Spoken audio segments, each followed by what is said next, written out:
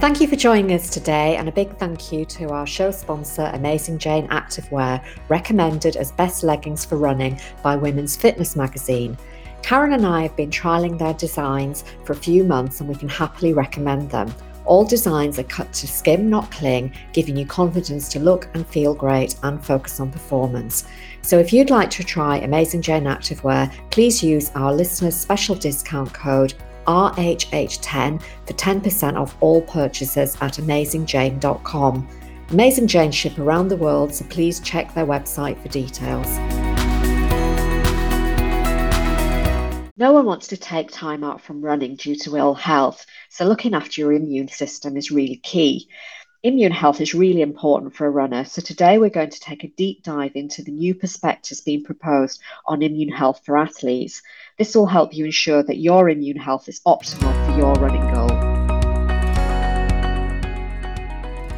Hello and welcome to She Runs, Eats, Performs, the podcast for female runners of all abilities.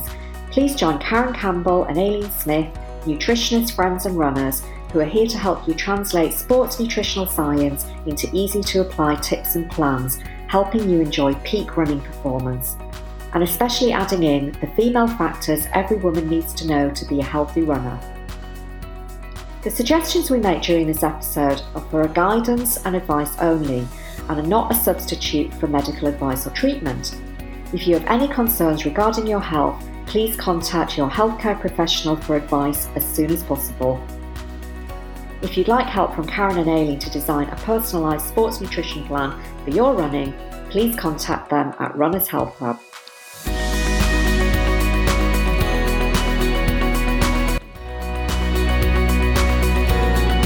Hi everyone, I'm Aileen and I'm here with Karen as always, and our topic for today focuses on runners' immune health, and we're going to be looking at it from a new perspective. So before we get into the subject, I'd just like to welcome back our regular listeners, and if you're listening for the first time, a very warm welcome to you, and we hope you enjoy this episode and enjoy some of the episodes that we've done before and all of the episodes to follow. And Karen and I love podcasting, and we love it even more when we hear from you. So please drop us a line at hello@runnershealthhub.com, introduce yourself and share with us a little bit about your running and nutrition goals. We love to hear from you, and it really helps us plan future topics for the podcast. And also that we have some free downloadable ebooks at our website, runnershealthhub.com. If you look at the top menu bar, there's a tab for free nutrition guides, and you'll find them all there. And the most popular one we find is top running snacks and nutrient timing, and that's to help fuel your running. And that goes alongside much of the advice we share in our episodes. So we hope that helps you. Okay, so let's get started. Now, you might remember back in December that Karen attended a conference in Manchester, which was the ISENC conference, the International Sport and Exercise Nutrition Conference. And that's an annual event where many leading scientists from the world of sports nutrition come together to share their knowledge.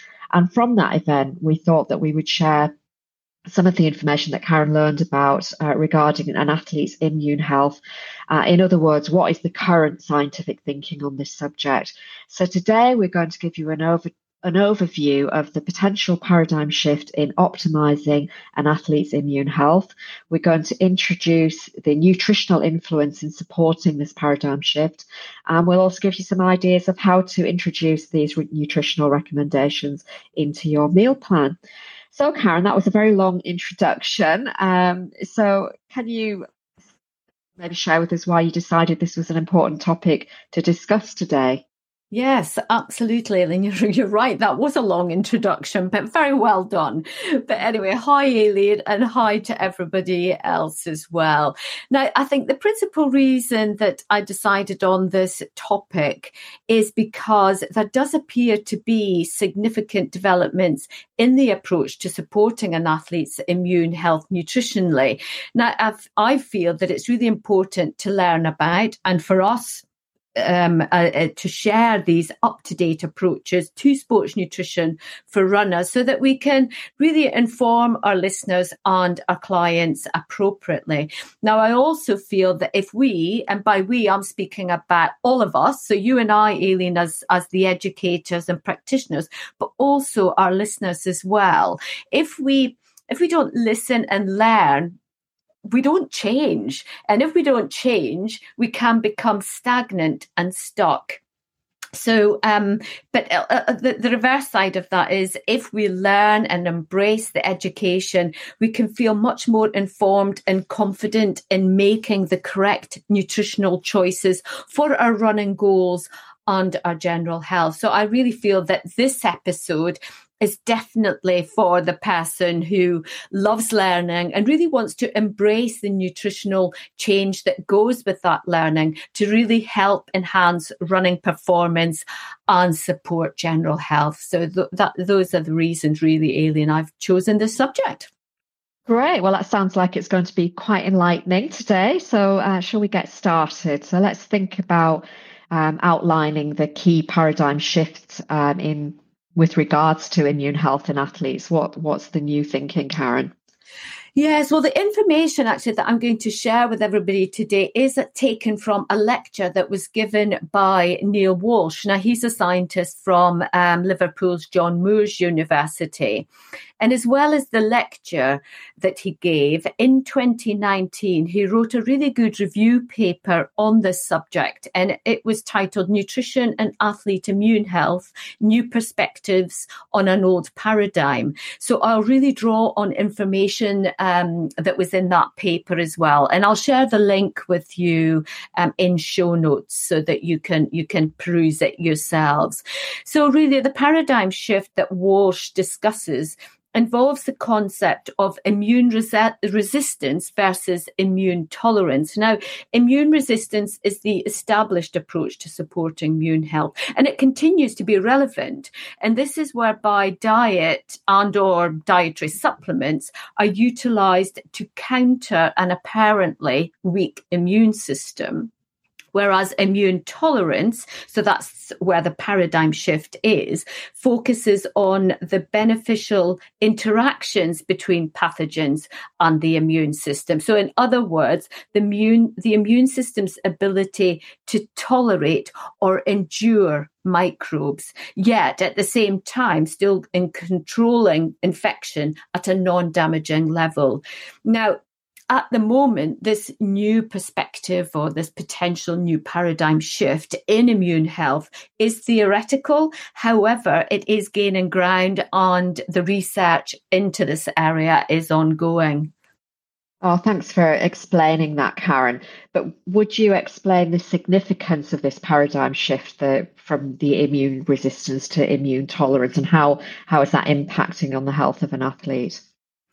Yes, well, Walsh suggests that by focusing on immune tolerance, it means that there could potentially be more targeted nutritional supplementation that would be used in reducing the infection burden in athletes, because the body would be able to endure the microbes, so it would help reduce the burden. Now, it is thought that this approach could be more beneficial than using nutrition to help the body fight any infection that's occurring. So it's this difference between endurance and fighting in a way.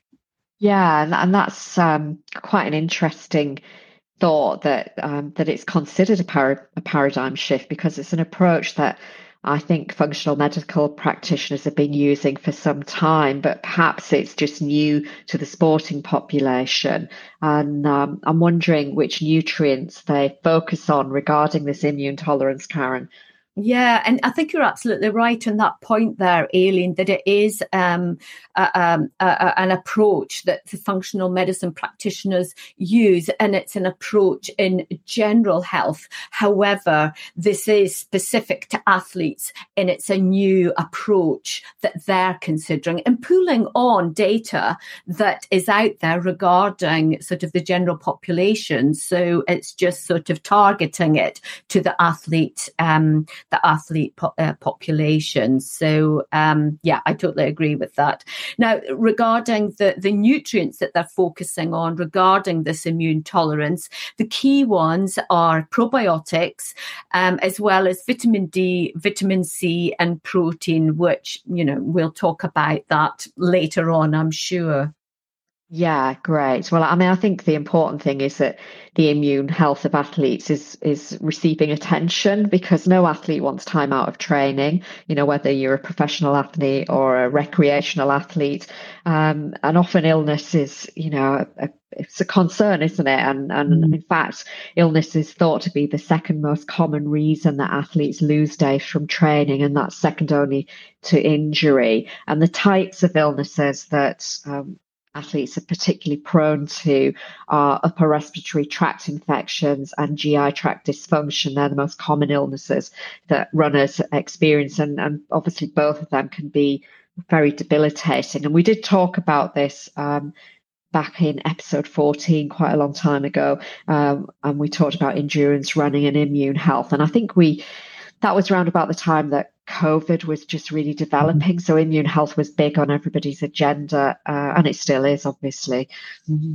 Yeah, absolutely. And I have to say, I'm sure that we've all experienced some sort of immune dysfunction at some point, which has meant taking time away from a running, and it's not what we want to do. So, and it was interesting, in a survey that was carried out on athletes, they found that approximately 70% of illnesses led to time away from training, and the remaining 30% meant reduced training for a period of time. So it really is a huge issue, and will affect an athlete in some way regarding their training and their performance. So nutritionally, the fundamental aim really is to try to reduce or avoid the incidence of and the days to recover from any illness, really.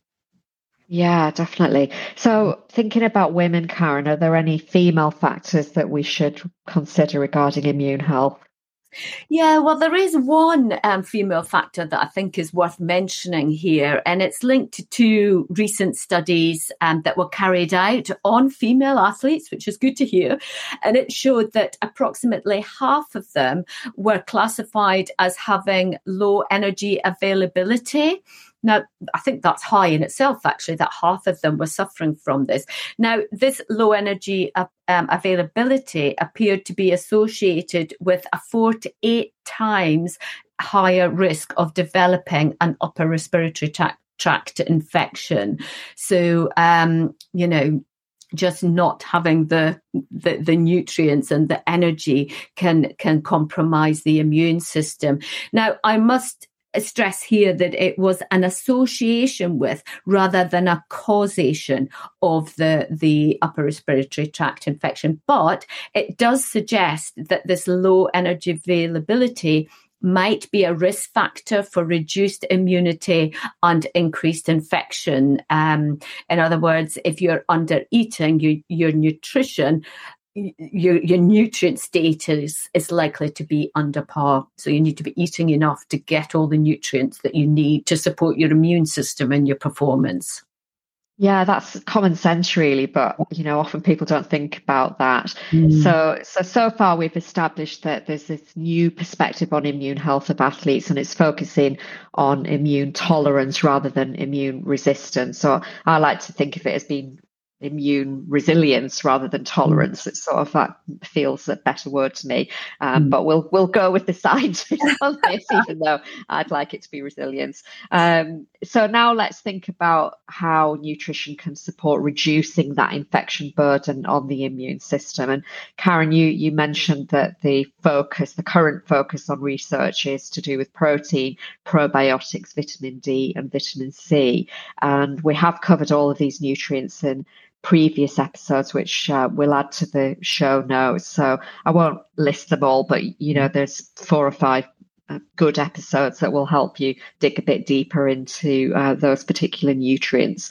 So Karen, shall we talk about protein to begin with and how that can support immune tolerance?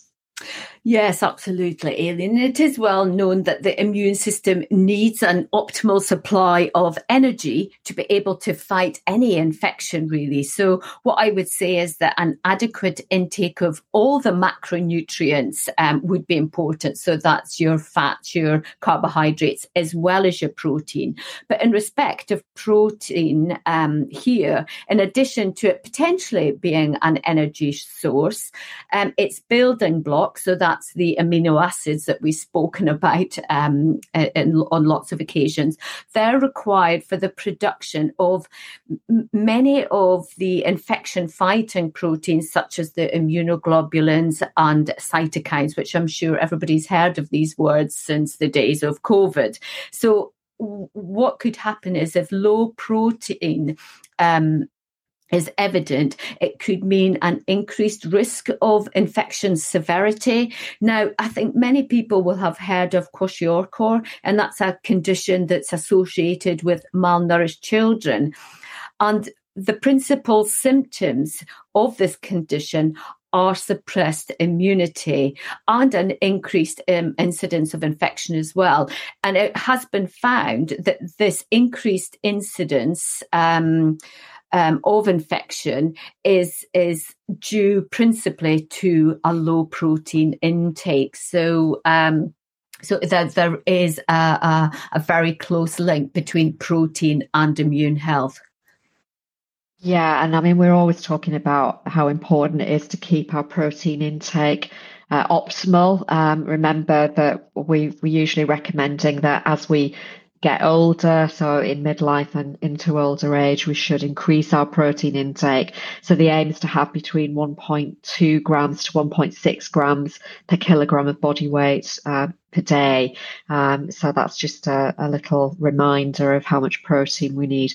So that's a really important aspect, Karen, but something that maybe people haven't thought about would be the importance of probiotics for immune health. So is that something that you could expand upon for us?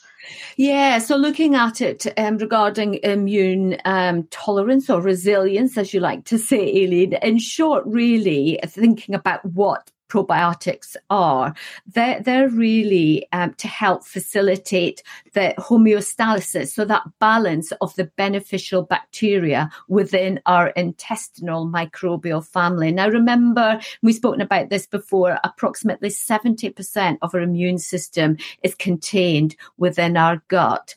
But the current Western diet and lifestyle is also well known to affect that balance of the gut flora, potentially leading to a dysbiosis. So that's an imbalance of the gut bacteria, and there's then the immune fallout from that. Now, probiotics, and remember, these are live microorganisms, and prebiotics, which are they provide the fuel for the microbes, so these live microorganisms. Now, the probiotics through supplementation are thought to have tolerogenic effects on the immune system, so this immune tolerance, through their ability to influence the intestinal microbial hub, so those microbes within the gut, as well as the intestinal, being able to influence the intestinal or mucosal barrier immune system, again within the gut. So the probiotics are really supporting the gut health in many different ways.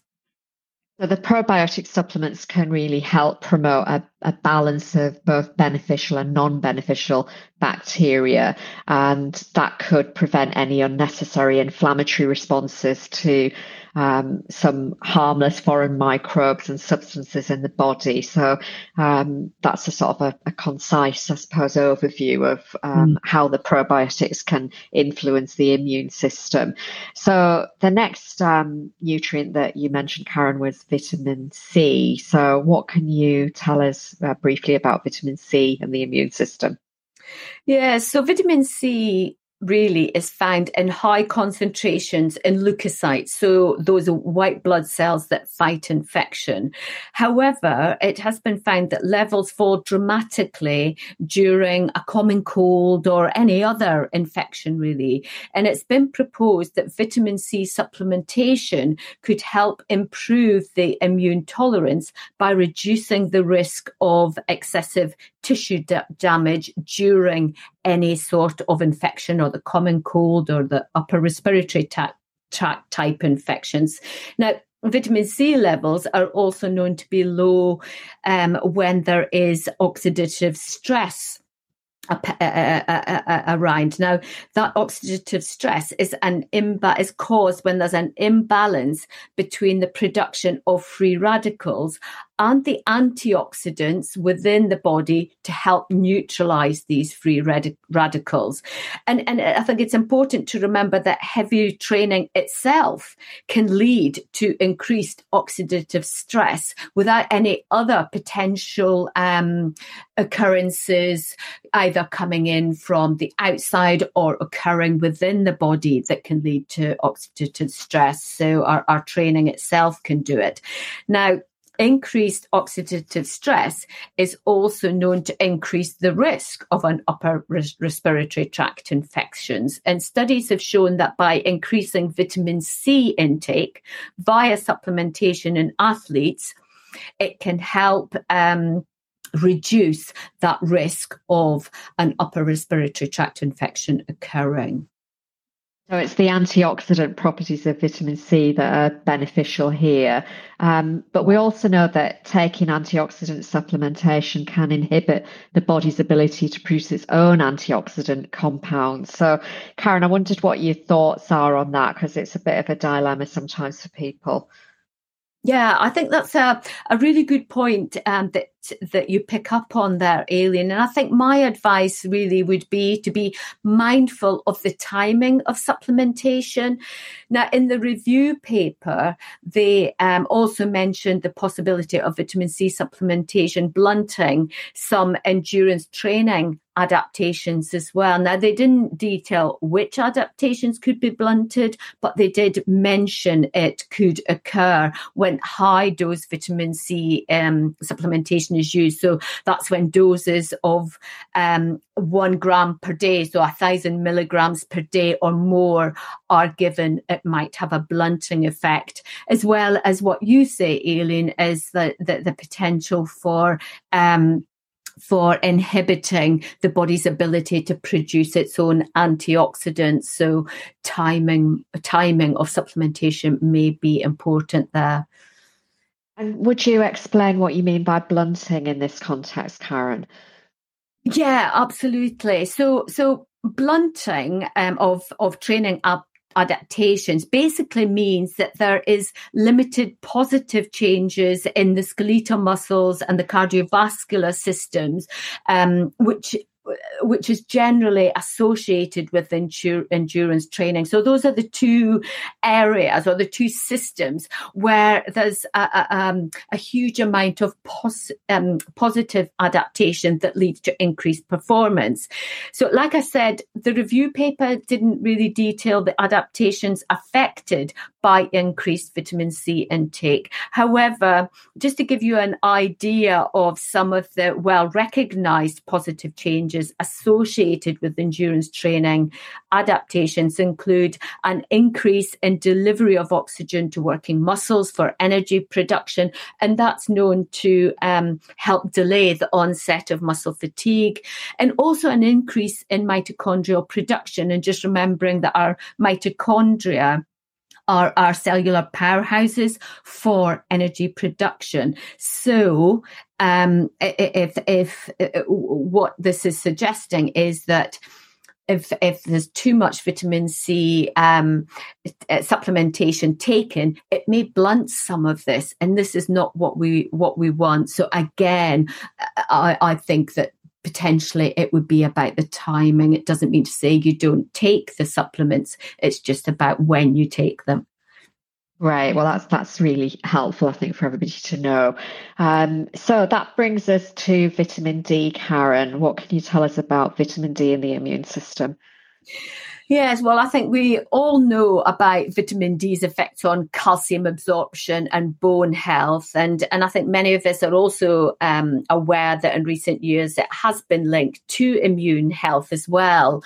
Because vitamin D receptors are expressed on many of the immune cells, including T cells and B cells, which again, I think everybody has heard of or most people have heard of these names now due to the events of COVID over the past few years and how important T cells and B cells are in sort of infection and fighting infection.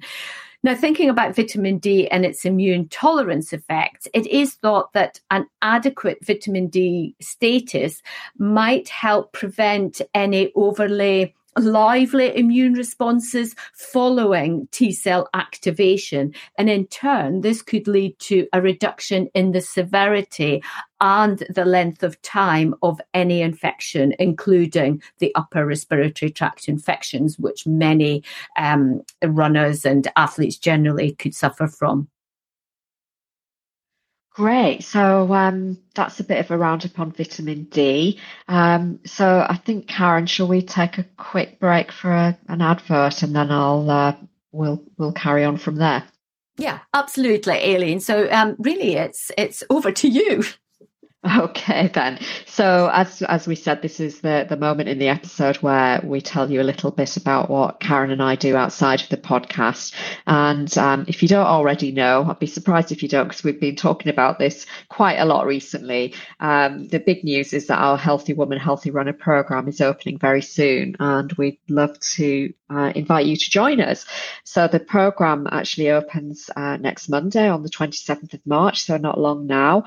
And we designed the Healthy Woman, Healthy Runner method and program because we felt there was a need for a simple approach which solved the challenges that many midlife female runners face. And often, over the last few years that Karen and I have been working together, we've heard about the challenges that women face in midlife, and particularly those challenges are tiredness. They notice body shape changes and loss of muscle tone. They might be experiencing irregular and heavy periods. They could be suffering from poor sleep, and also they have a busy lifestyle. It's a time of life where we get very busy, and we've got a lot of responsibilities, and often that can limit our ability and motivation to make the changes that we need to make.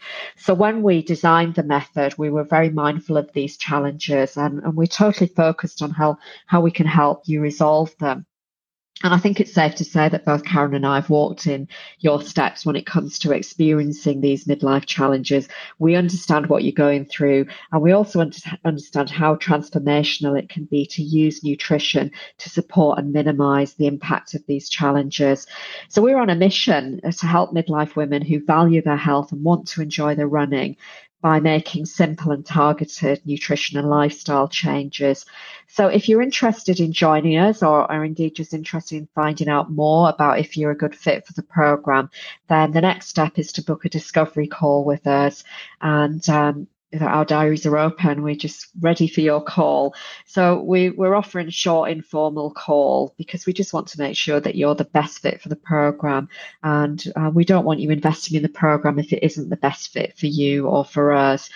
Now, booking a call doesn't mean you're committed to buying the program. It's just really giving you an opportunity to find out more and have your questions answered. And then if you decide that the program is for you, we can make all the arrangements to get you booked onto the program. And if you're interested in booking a call, we'll put a link into our show notes. And remember, it's on our website too. So just look at the Work With Us button, and you'll find booking a discovery call link there. And, if you can't find the link, just drop us a line at hello@runnershealthhub.com and we'll send it over to you. And also, we just wanted to say, we know that we've got women around the world listening to us on a regular basis. So if you are in a different time zone, don't let that put you off either booking a call or joining the program, because we can accommodate you. Just let us know if you can't find a time slot in our diary. Let us know what time would be good for you, and we can get that set up.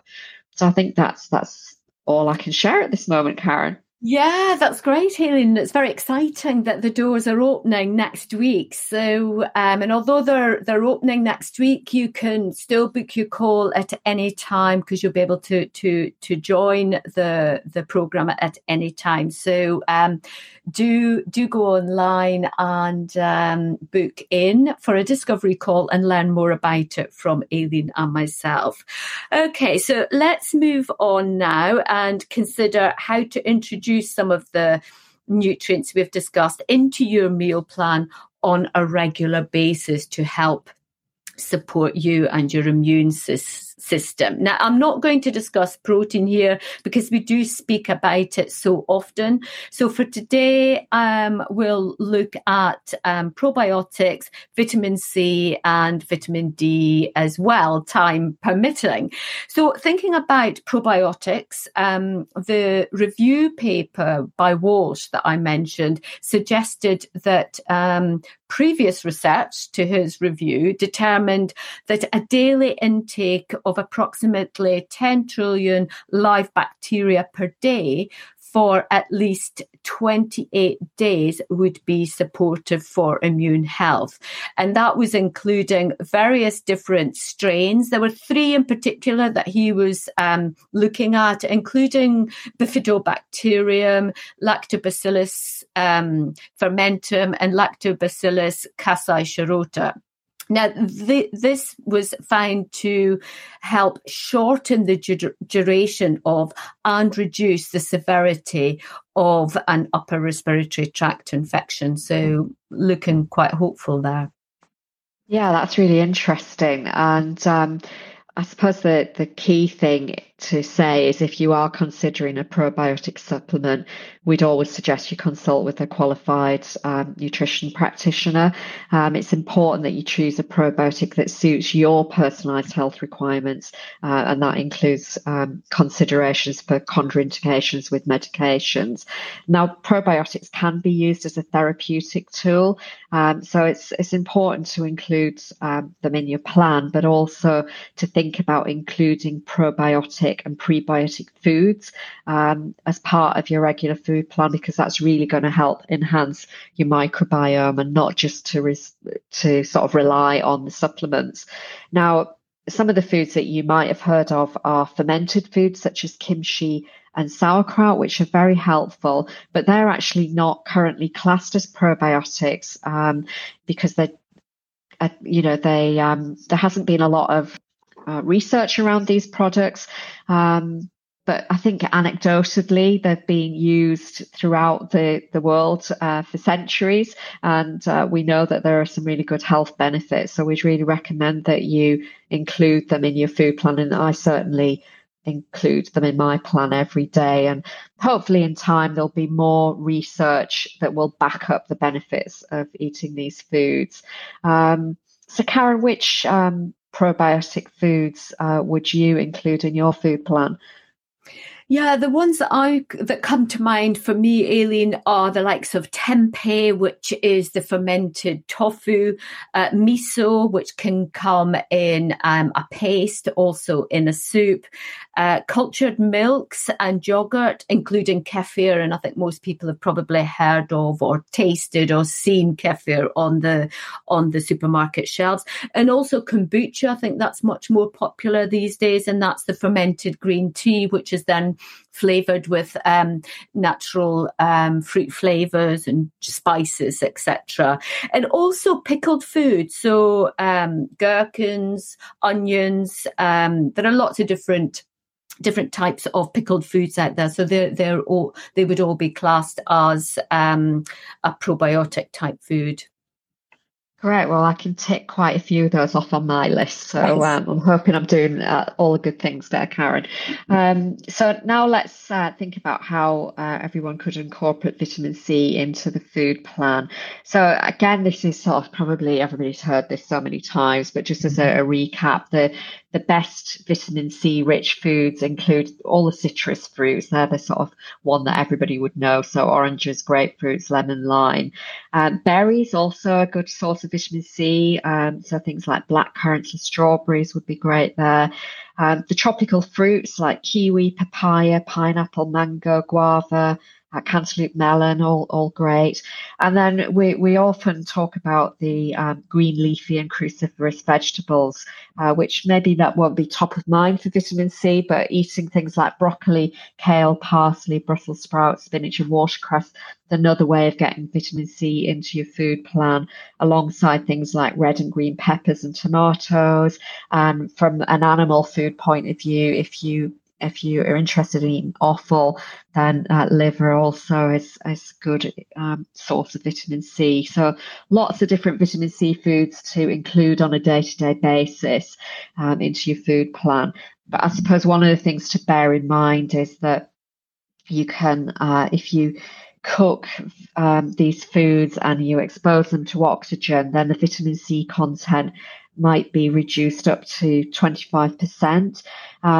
So our advice is, if it's appropriate to eat them raw, then do that, because that's going to preserve the vitamin C. Or if you need to cook them to make them more palatable, either gently cooking them or steam them will help preserve the nutrient value. Yeah, I think all those foods that you've mentioned, Aileen, I think really shows how there's lots of opportunities to be able to get that vitamin C into the diet on a day-to-day basis, especially if you eat a rainbow of colour, because there was so much colour in all those foods that you spoke about. So just ensuring that you eat that rainbow that we speak about of colourful fruits and vegetables every day, and follow the suggested plan that we always speak about. So that half plate of vegetables or salads at each meal. And that sort of would really equate to about 7 to 9 portions of vegetables per day, and then adding in the 1 to 2 portions of fruit as well. And that keeps it really colourful and varied, and you'll get lots of vitamin C. Now, including these foods regularly in your diet would be excellent for maintaining vitamin C levels if levels are already adequate. But what I would say is, if levels are diminished for whatever reason, for example, maybe the infection, maybe increased oxidative stress that we've already spoken about, then it might be that supplementation would be beneficial as well. Now, studies have included supplementation of up to 8 grams of vitamin C per day in athletes with an upper respiratory tract infection. Now, this is a very high dose, and we wouldn't recommend at all that you do this without consulting with a professional first, because that is a really high dose. But that was just what some of the studies were using and showing good results. Now, the results really regarding vitamin C have been positive in reducing the duration and the severity of infection. However, as we mentioned earlier, it could lead to blunting of training adaptations. So the current recommendations regarding that, and I spoke about earlier about the timing of taking your supplements.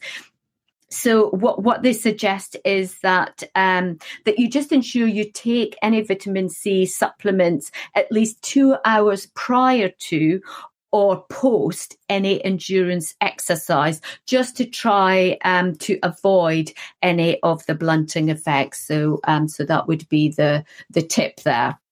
Yeah, good tip to round up on for vitamin C. So we're almost at the end of today's episode, Karen. So we haven't got an awful lot of time to discuss vitamin D in detail. But for anybody that wants to know more about vitamin D, listen to episode 76, which is totally focused on vitamin D. But our best advice, and you've probably heard us talking about this in the past, is get your vitamin D status tested and do that regularly, so at least twice a year, and depending on your test results, that will give you an indication as to whether you require supplementation. And if you're interested in finding out about some testing companies that offer vitamin D testing, look at our website. If you look at the shop button, you'll see a tab for testing companies that we recommend, and you can have a look at booking a vitamin D test there. So, Karen, shall we move on, and perhaps you could give us your key takeaways from today's discussion just to finalise the episode? Yeah, of course, Aileen. So just to start off with a reminder that the current scientific thinking about immune health in athletes specifically is shifting from the concept of immune resistance to the idea of immune tolerance. Now, focusing on immune tolerance is thought to mean more targeted nutritional supplementation could be used in reducing the infection burden in athletes. Now, regarding immune tolerance in athletes and nutrition, the current nutritional focus is on protein, probiotics, vitamin C, and vitamin D. Now, introducing adequate amounts of food containing these nutrients and microbes into your meal plan on a regular basis may be sufficient to maintain already adequate levels. But if insufficiency or deficiency in any of these nutrients or digestive or immune microbes are present, then nutritional supplementation could be important and required. And then finally, we would just really recommend that you work with a qualified practitioner when considering nutritional supplementations, because requirements and suitability of supplements do need to be personalised. So do bear that in mind. And that would be it, Aileen. Well, thank you, Karen. That was really interesting, and hopefully it's given everybody a good insight into how they can support their immune system and help prevent some of these potential illnesses that can take you away from training. So do remember, if we are here to support you. If you would like any personalised advice on nutrition and supplementation for your run training and your immune health, please get in touch with us. You can book a complimentary call or drop us a line at hello@runnershealthhub.com. And in the meantime, everyone, remember, don't let nutrition be the limiting factor in your running performance. Well, this brings us to the end of another episode of She Runs, Eats, Performs, brought to you by Runners Health Hub, helping female runners to be fitter, faster and stronger. We really hope you've enjoyed listening and you'll join us again soon. In the meantime, we'd be so grateful if you check us out on iTunes and leave a review. And once again, thanks for listening, and do let us know if there are any topics you'd like us to cover in future episodes. Bye for now.